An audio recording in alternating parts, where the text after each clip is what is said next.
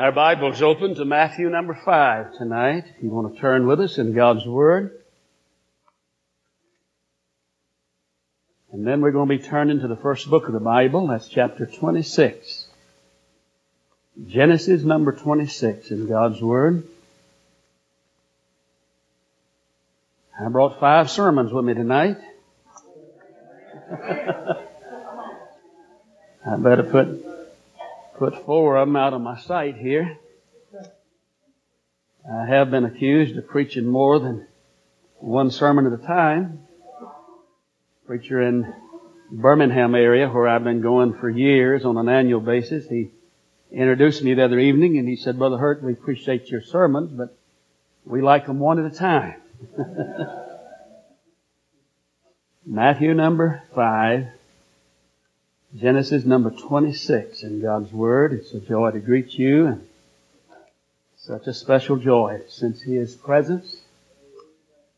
I have said that every service, and I don't want to take for granted the reality, the warmth, the refreshing sense of His presence. I was liking what the preacher's saying there, paying attention to it till he come off with that. How'd he put it? Said he's getting old. I didn't say amen to that. Lest I be remiss later, let me express my appreciation for every expression of your kindness to me, and I'm grateful. I say that sincerely. I don't have the words to adequately express my appreciation to you for your kindness to me. And you've always been kind, and you've always just been receptive and encouraging, and I say that very sincerely. And this time, I mentioned to my wife, talking to her a little earlier in the afternoon, she was asking again about the meeting.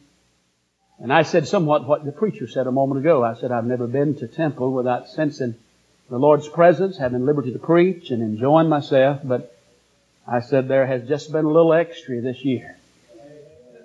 And it's not, I'm not referring to my preaching or anything. I'm just saying, the meeting. The Lord is here. There's an extra touch. There's just an extra sense of His presence. And I tell you, you get up and quote Mary Had a Little Lamb. When the Lord's around, it'll go over. Amen.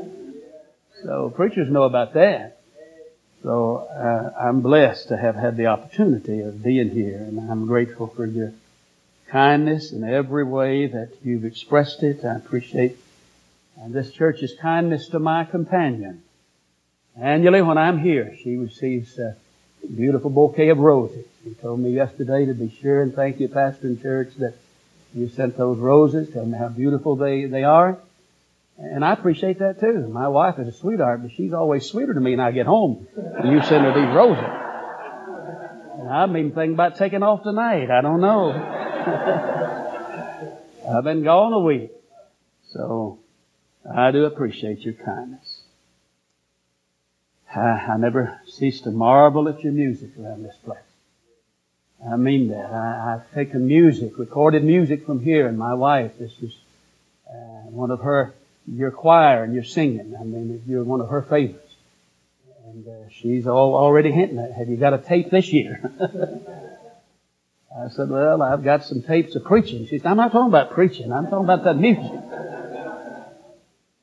I said, well, they'll think I'm a beggar if I keep on hitting around, wanting some of them tapes. She said, well, friend of mine, you'd have to know this preacher. He said, now, Brother Hurt, I talked him out of a sermon or two he had, and he said, if they ask me to take part in your funeral, if you go home before I do, he said, I'm going to take the text out of over there in the book of Luke, chapter number 16.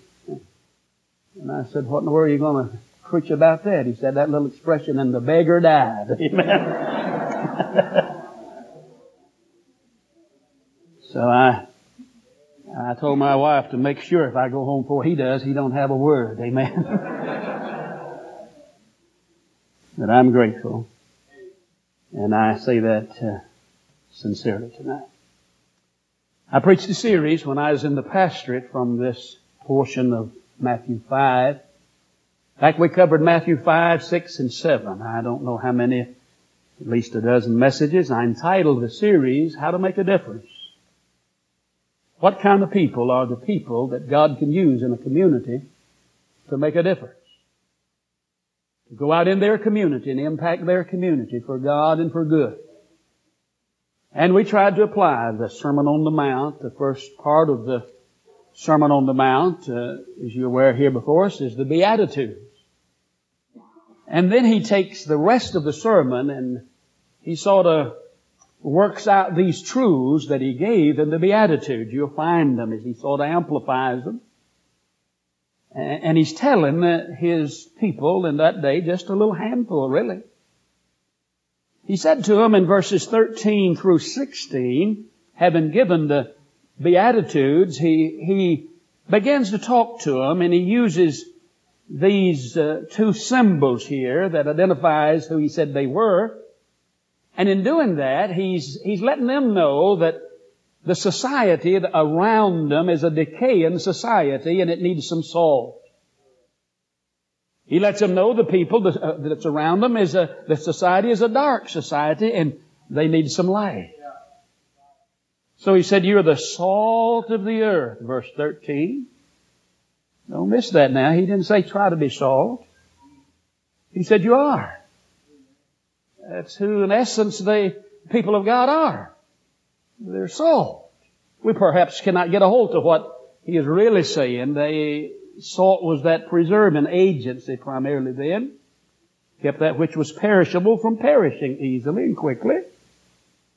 And I repeat, he's saying to them, I'm going to send you out and you're to function in your society as salt. But then he gives a warning. If the salt have lost his savor, wherewith shall it be salted?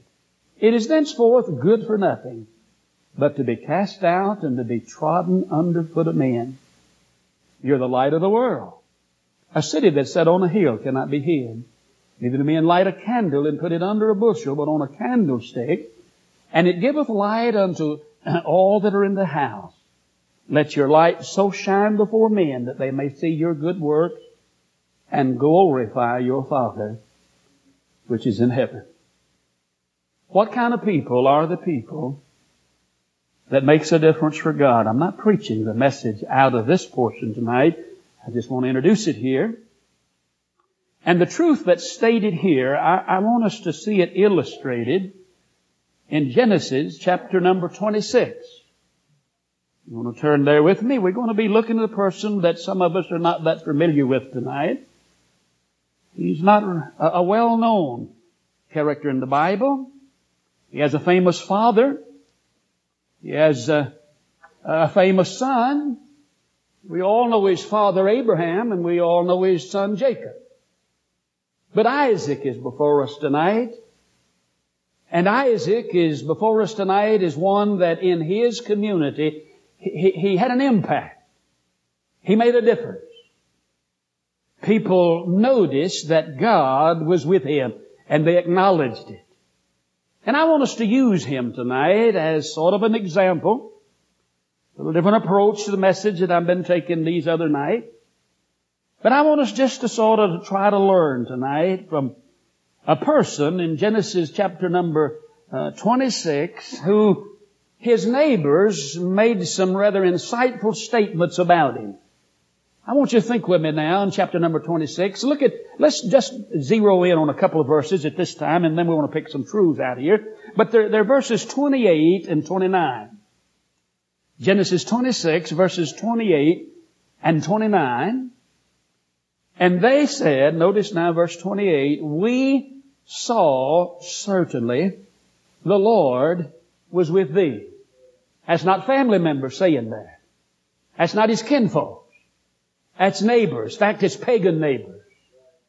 People that don't go to the same church he goes to.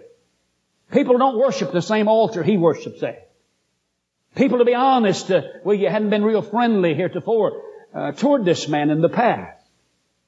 And yet, after some time of being around them, and the statement out of the honesty of their heart, they said, we saw certainly. No question about it. The Lord was with thee. And then look please in verse number 29 at the last expression in that verse, brings the same truth before us again. The same crowd talking, and they said, thou art now the blessed of the Lord. Or if you please, the blessed of the Lord. Now here's a group of people around Isaac, and they're acknowledging that they have observed, they've noticed, we saw, no question about it, God's with you. The Lord's presence is with you. And then they said, you're the object of His blessing. You're receiving His blessing. Thou art now the blessed of the Lord. You're a blessed man, they're saying. God blesses you. God's with you. God has His hand on you, if we want to bring it into some terminology we relate to now. God walks with you. God's with you. God's blessing you. And I repeat, here's their neighbors. What kind of life is it that causes your pagan neighbors, in the honesty of their heart, have to acknowledge your God's real? Your God's with you. Your God blesses you.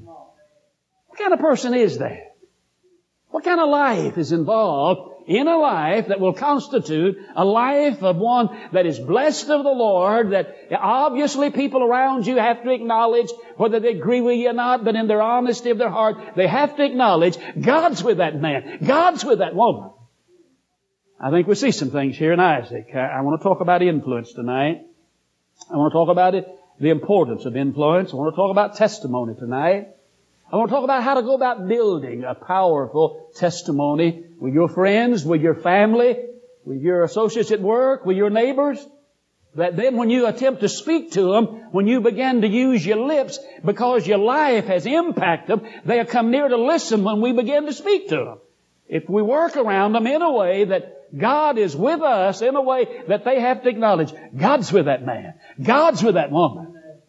You're now the blessed of the Lord. You're the object of His blessing.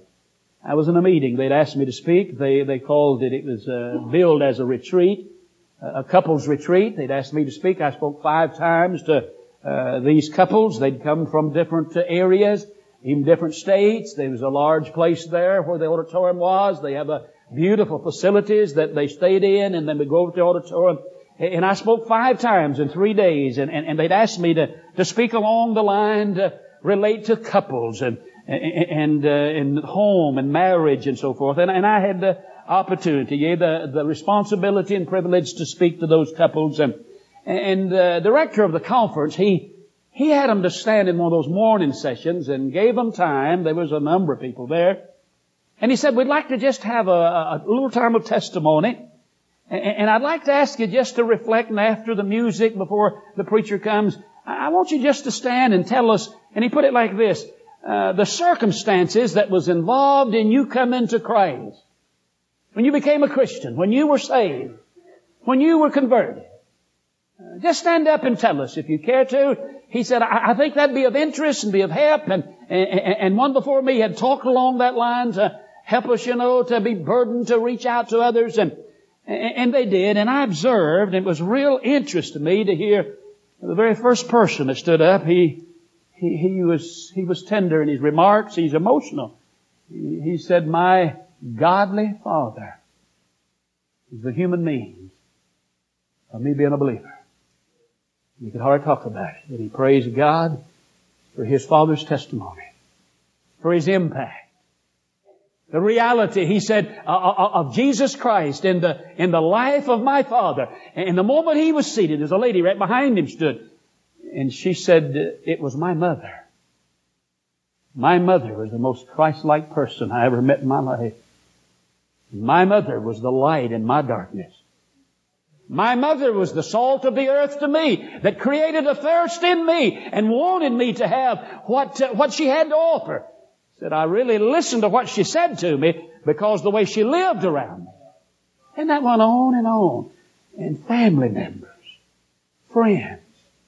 I don't think I heard of one stand up and just say, some stranger ran up on me and spoke a word to me and never met. No, every one of them seemed to have a family member or a friend or a work associate, somebody, a neighbor had influenced them, had been light for them, had been salt, that they were not only in the sense of preserving, but salt, as you know, is a flavoring agency. And salt has that ability to create a thirst within. And every one of them, they talked about how someone has impacted their life. Remember when I pastored a church, had the privilege of pastoring a church east of Indianapolis where I live now. And it's testimony and contrast tonight, but there was a man that he called me and he said, he identified himself. He said, I don't know really a lot about what I'm going to talk to you about, Reverend. He called me Reverend. But he said, I want to say right up front, he told me where he was from. He lived, Greenfield's a suburb of Indianapolis, some 30, 40 miles from the downtown area, 20 miles from out the city limit there. And he lived out there, built a big, beautiful home. He's an official over at the Ford plant, the Ford Motor. He's retired. He'd come in there when the Ford plant started in Indianapolis. He came from Detroit.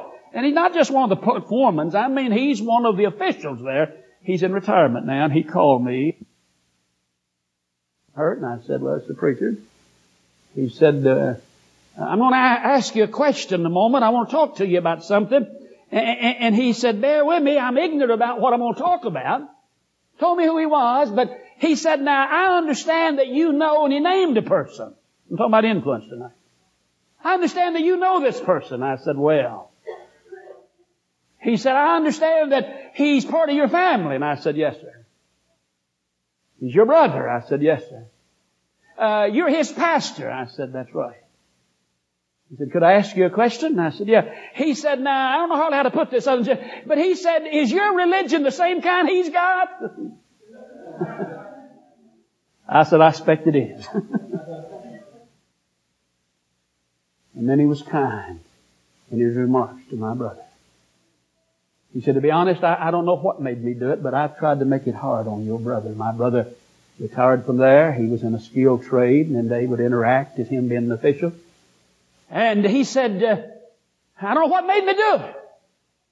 But there's times I'd try to make it rough on him, and he knew I did. And there's emotion in that man's voice. And he said, and told me on the phone before I went to see him. He said, your brother is the most decent human being I've ever met. He said, I need God. I don't know much about God, but I know I need God. He said, could you come talk to me if you got the same kind of religion he's got? And I had the joy of leading to faith in Christ.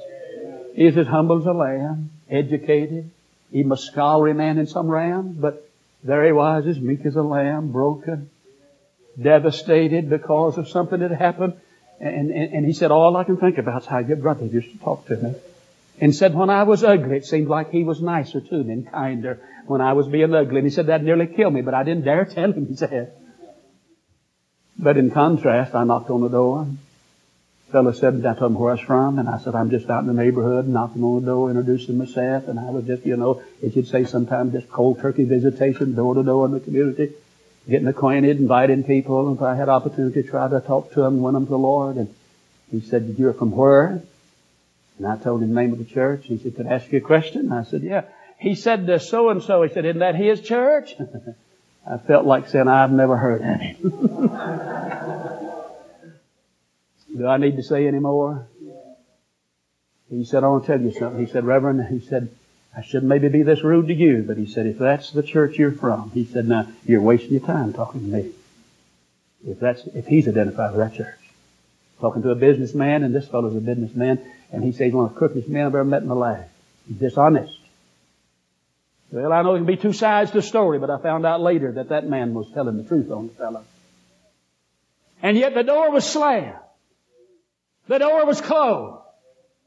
Here's a man may go to hell over someone else's carnality, and if he's even saved at all, and his dishonesty and his crookedness. Lack of being a Christian and not being a light in darkness for that man. Not being the salt in a decaying society as he ought to be. Now, the Lord said, I'm going to send you out. But I want you to know you're to function as light, and you're to function as salt in a society that's decayed, that's dark, and don't have a way. And so, instead of preaching it from that text and looking at those other truths, I want us tonight, I'm just as simple as I know how to put it, and that's the only way I can put it. I want you to look with me. We're just going to pick out some truths here. Genesis chapter number 26, and look at verse 1 with me. And I want to make 5 simple suggestions about building a good testimony, about having the kind of life that can make a difference. And it challenges me. It speaks to me. I speak to Wilbur Hurt tonight when I'm sharing this with you. And I said to the Lord again this afternoon, Lord, help me in these areas that I see. Here's a man had these different things going in his life that caused these pagans to realize and to acknowledge God's with you. God blesses you. Now, in verse number 1 of chapter number 26, the book of Genesis, we're told there was a famine in the land. And then we're told that it was a famine that was beside the first famine that was in the days of Abraham. And here's Abraham's son Isaac, and he goes to Abimelech, king of the Philistines, unto Gerar. And the Lord appeared unto him. Now note, the Lord says to him, go not down into Egypt. Dwell in the land, which I shall tell thee of. Now, it goes without saying, he's saying, don't go down into Egypt like your father did. When your father ran into a hard place, when your father ran into a famine, when there was a test in his faith, he packed up and left. Don't you do that. You stay in the land. And then in verse number 2, verse number 3, he says, sojourn in this land, and I'll be with thee. What did the pagans notice? The Lord is with you. So God is promising him, if you'll stay here in the land, I'm going to be with you. And then what else is he going to do? He said, I'll bless thee. What did the pagans say? We noticed God is with you and God is blessing you. That's what's making a difference for them. And God is telling this servant of his, he's telling Isaac here, you run into a famine, you run into a time of trial, you run into a hard place, and sometimes it's rather easy to pack up and to run from a situation when you're running into difficulty. But he said, don't you do it. You stay here. You stay in the land. Now to save a little time, look down at verse number 6. And Isaac dwelled in Gerar. We told him to stay. We told him in spite of the famine, in spite of the hard time, in spite of the difficulty, don't leave it. This is where I want you. You stay right here. There's where he had a testimony. There's where they noticed that God was with him. And there's where they noticed that God was blessing him. And God said, if you'll stay here, you can depend on me being with you and me being with you. I'm going to bless you. You say, Brother Hurt, what's the suggestion? Suggestion number 1 is this.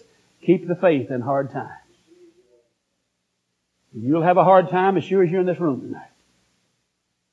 Tests, trials, difficulties, dark days, things that you didn't plan on, those things that'll subject your faith to an awful test and a trial, and there'll be another alternative. There can be another road you'll take off down, and you'll hear the enemy whispering to you. If it's not the evil one himself, it's the enemy called our flesh, and will try to get us to pack up and to leave where we know that God put us. Oh, when we know we're in the will of God, doing the work of God, as I preached last night, and knowing that we preached about, that His will is generous and it's good and it's personal and right. But when you hit a hard place, oh, you'll entertain a thought, well, maybe I ought to do the other. Go there. You know, when you're more likely to build a testimony with people that's observing you is when you're going through a difficult time and you keep the faith. You don't get sour. You don't get bitter.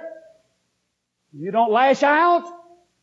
You don't begin to feel that of a resentment that you didn't deserve your hard place, the famine. Why'd this have to come? And that's when family members, that's when friends, that's when people that live around you observing and you don't even know it. And you'll come near, I repeat, having an impact and a testimony and really causing them to see that there is something about this business of serving God is when you're in a hard place. So suggestion number 1, when you run into the famine in your faith, the trial, the difficult time, just keep the faith. Don't leave where God put you. It wasn't someone preaching a sermon. It wasn't someone explaining a deep theological truth that got my attention. It was a sweet Christian, dedicated, humble Christian, going through a storm, if you please, going through a hard place, and they stayed sweet to it and worked around me. In fact, it was a family member, and I knew that I couldn't have handled what he was handling as a preacher of the night, and he handled it gracefully. And I tell you, it really got my attention. It caused me to realize that he had something that I didn't have. Now, I was already a church member. I had no relationship with the Lord. And I'd have told you in a minute that I was a Christian. And I was a Baptist church member. I said that out in Dallas area some time ago. And I talked about I was a Baptist. And then I was home preaching. And a young man asked me, he said, you mentioned back there, you was a Baptist. And I said, yeah. He said, what are you now? I said, a Baptist. He said, what's the difference now? I said, I'm a saved Baptist. Amen. And that makes a difference. Oh. And I repeat, it wasn't someone, because I had no interest in church. I didn't go to church. Don't brag about that. I went as an 11-year-old and joined the church, and they baptized me. And I'm embarrassed to tell you this, but never been to Sunday school in my life. That's nothing to brag about. My folks didn't go to church. My mom and dad both got saved. I had the joy of preaching when they got saved. They were the Lord tonight. And they were noble, good, honest people. My dad's one of the most honest men I ever met in my life, but he didn't know the Lord. And so we wasn't raised in church, didn't go to church. And though I was a church member, but I didn't have a relationship with him. And it was through the life of a brother of mine that loved God and lived for God and walked close to God. And I'd hear him talk about with another quiet time, morning watch. I didn't know what he's talking about. You know, I didn't dare expose my ignorance. But I'd get around and hear things. And I know now the reason he could bring the light into my darkness, he was meeting the Lord daily. And it really got my attention and caused me to realize he has something that I don't have. And began to acknowledge my lostness and my need of the Lord. And so he impacted me in that sense through his hard place. Now, look please in verse number 7. You just stay with me here a moment. It might sound a little contradictory what I'm going to say, but you just stay with me. In verse number 7, the men of the place asked him of his wife. He said, she's my sister. For he feared to say, she's my wife, lest, said he, the men of the place should kill me for Rebekah, because she was fair to look upon. He had an attractive wife. He had a pretty wife, if you please. His wife was a beautiful woman. And his reasoning was, man, if I tell the truth here about this, I mean, I'm in pagan territory. And some of those kings was known to have a harem, and he feels like, you know, they may take my wife and do away with me. So he lies. And I'm not covering up for him. He lies. You can't, I've heard people try to skirt around it. He said, well, that wasn't really a lie. Well, you can't make much else out of it. God tells us the truth about it, so there's no sense of us trying to cover up for him. Somebody's taking it right now. Brother Hurt, you're talking about a fellow had a testimony. Well, he had a testimony. But wait just a minute. Here he is. In this moment of weakness of his faith, his courage is failing him. And when he's confronted about who his wife is, he says, she's my sister. Now, I don't know whether it's in the genes or not, but you students know that his father made the same mistake and error before him. And so here he is following in the failure of his father, in the footsteps of his failure. So now notice, it came to pass, verse 8, when he'd been there a long time. We're not told how long, but that's a considerable amount of time he's talking about now. It wasn't a day or two. He'd been there a long time. Abimelech, king of the Philistines, looked out the window and saw, and behold, Isaac was sporting with Rebekah, his wife. They're acting unlike brothers and sisters act. I'll leave it there, amen? And he said, man, look at it. And Abimelech called Isaac and said, behold, of a surety, she's thy wife. How saidest thou, she's my sister? Now notice, here's my point. Isaac said, because. He's not covering up. He's not excusing. He's not denying. He's not being technical and trying to explain what the word means. He said, because I said, lest I die for her. You say, what's the suggestion if you're going to have a good testimony around family and friends and neighbors? Number one, keep the faith in your hard time. But number two, if you fail, admit your failure with honesty and humility. See, if you have to be perfect to have a good testimony, that'll rule us all out.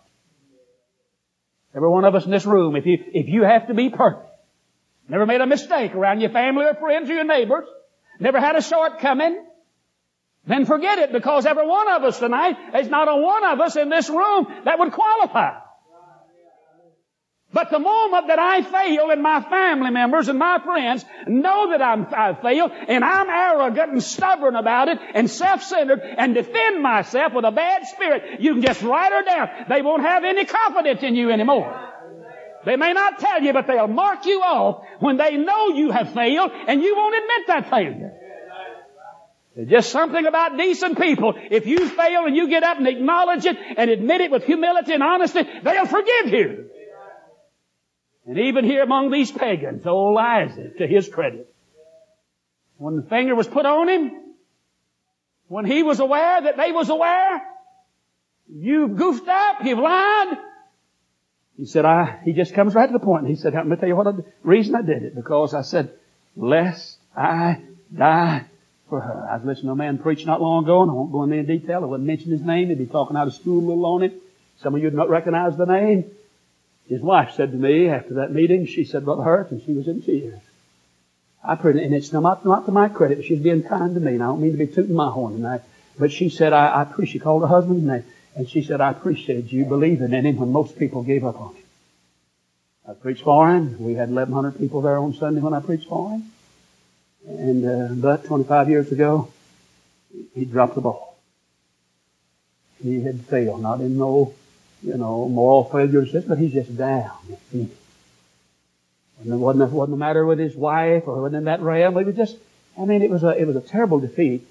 And he told me what some had told him, and he was so discouraged. And he said, just to be honest, he said, I'd be willing to serve God in any capacity, but said, I'm being told it's probably no use. I said, I don't know why people tell you that. But I said to him, man, if you want to get up, I'll help you up. You want to serve God, I'm not going to be harder on you than the Lord is. The Lord says if you'll confess, He'll forgive you. And He'll restore you. Simon Peter stood up and preached one sermon, and 3,000 came to the Lord. One message. But a little while before that, he's using some bad language, and he said, I don't even know him. Most of us would have marked him off right there and said, he's finished.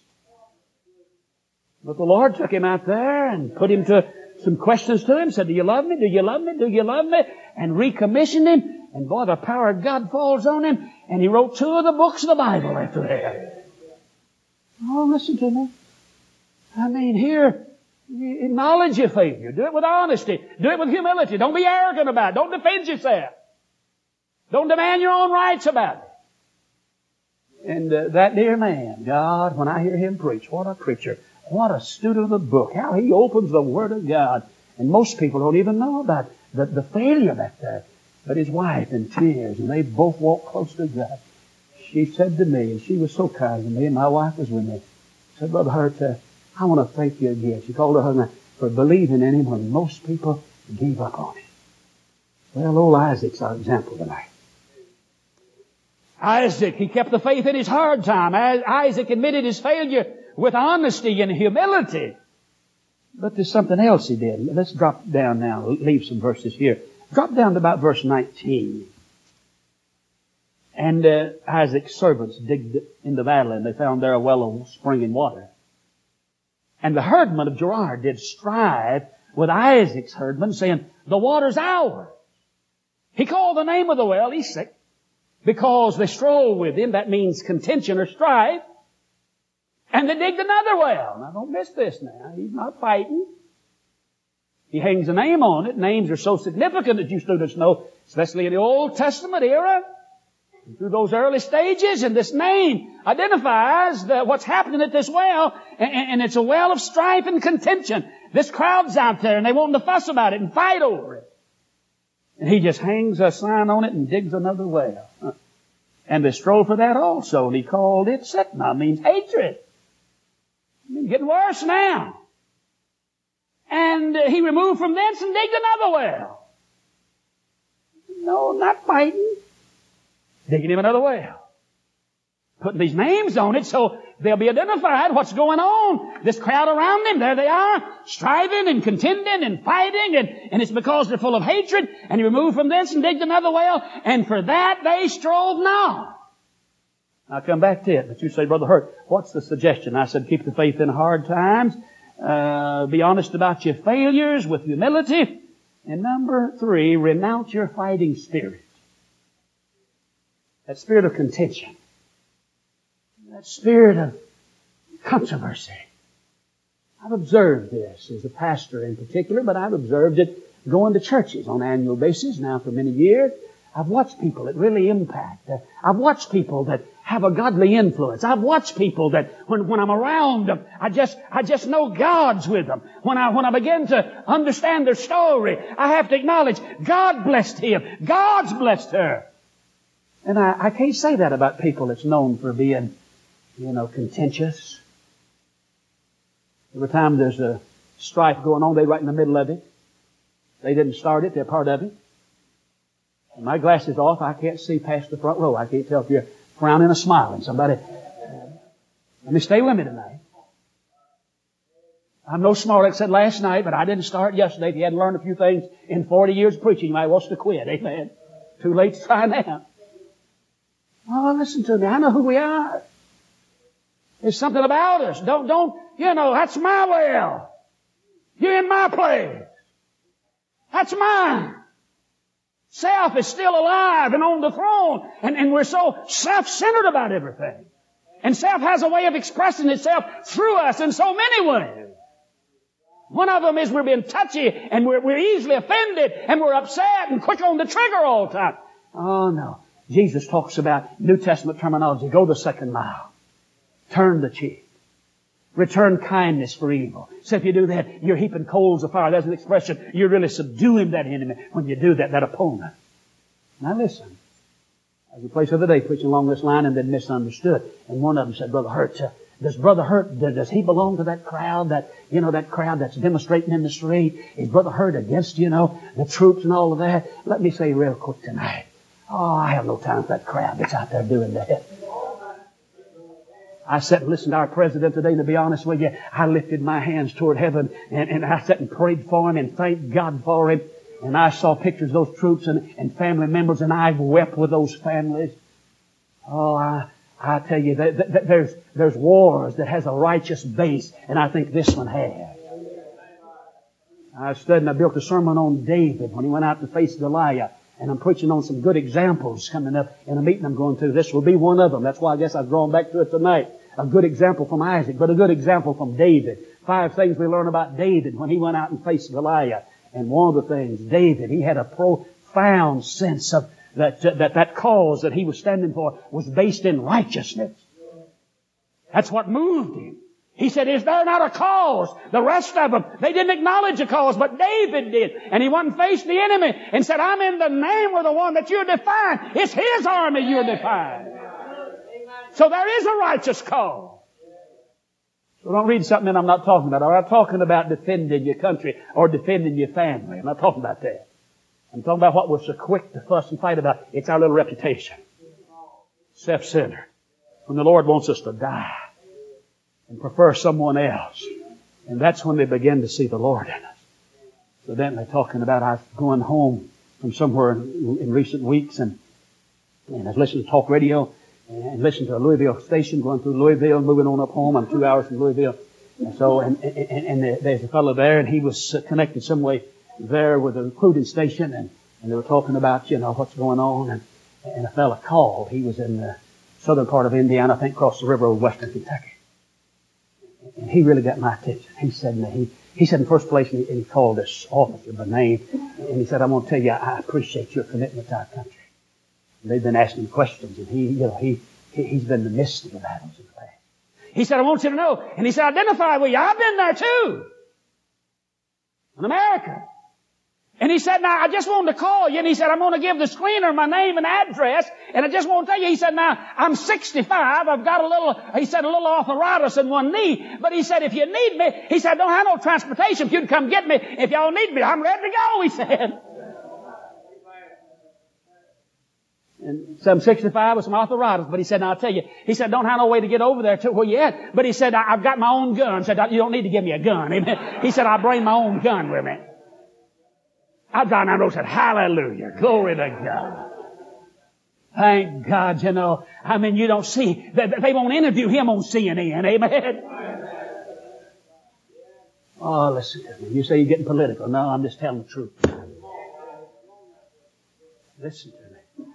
I'm talking about that. I'm talking about when I'm talking about renounce your fighting spirit. It's a spirit of contention. You have to be right all the time. And you're right about everything. And you fuss and fight over that. Oh, you won't have much of an impact. People won't pay much attention. They'll cross the street to get away from you. They don't want to be around you. They won't notice God, will you? They'll notice that you're cantankerous and mean about something all the time.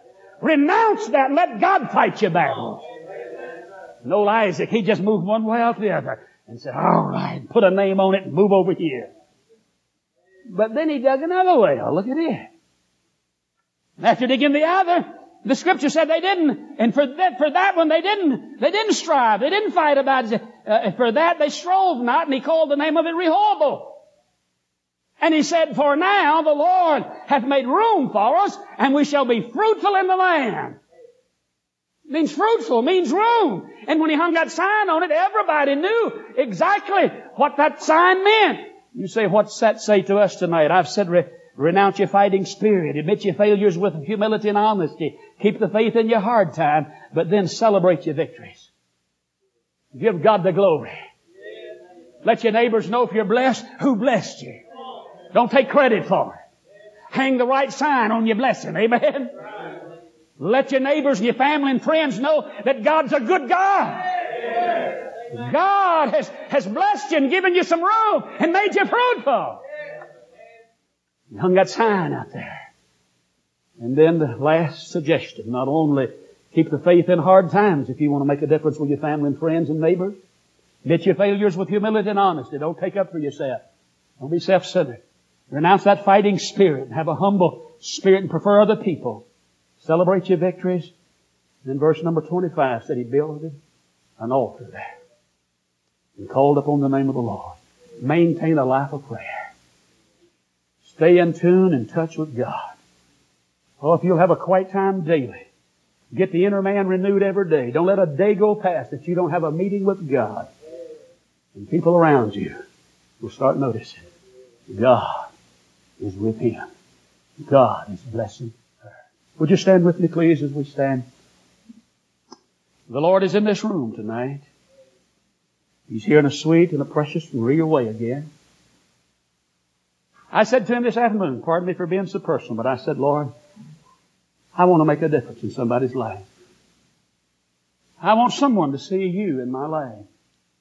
Someone, as they observe, to know that God is real. I suspect that's the testimony of most everyone in this room tonight. If somebody we're thinking of, we'd like to be the light in their darkness. Be the salt in the decay that's around them. And cause them to want to come to Him. I believe Isaac's a good example for us here. My prayer is the Lord will enable these qualities to be in our life. Let's pray. Father, seal your truth to our hearts. Make it easy for us to say yes to Thee tonight. Glorify the Lord Jesus. We bless You in His name tonight.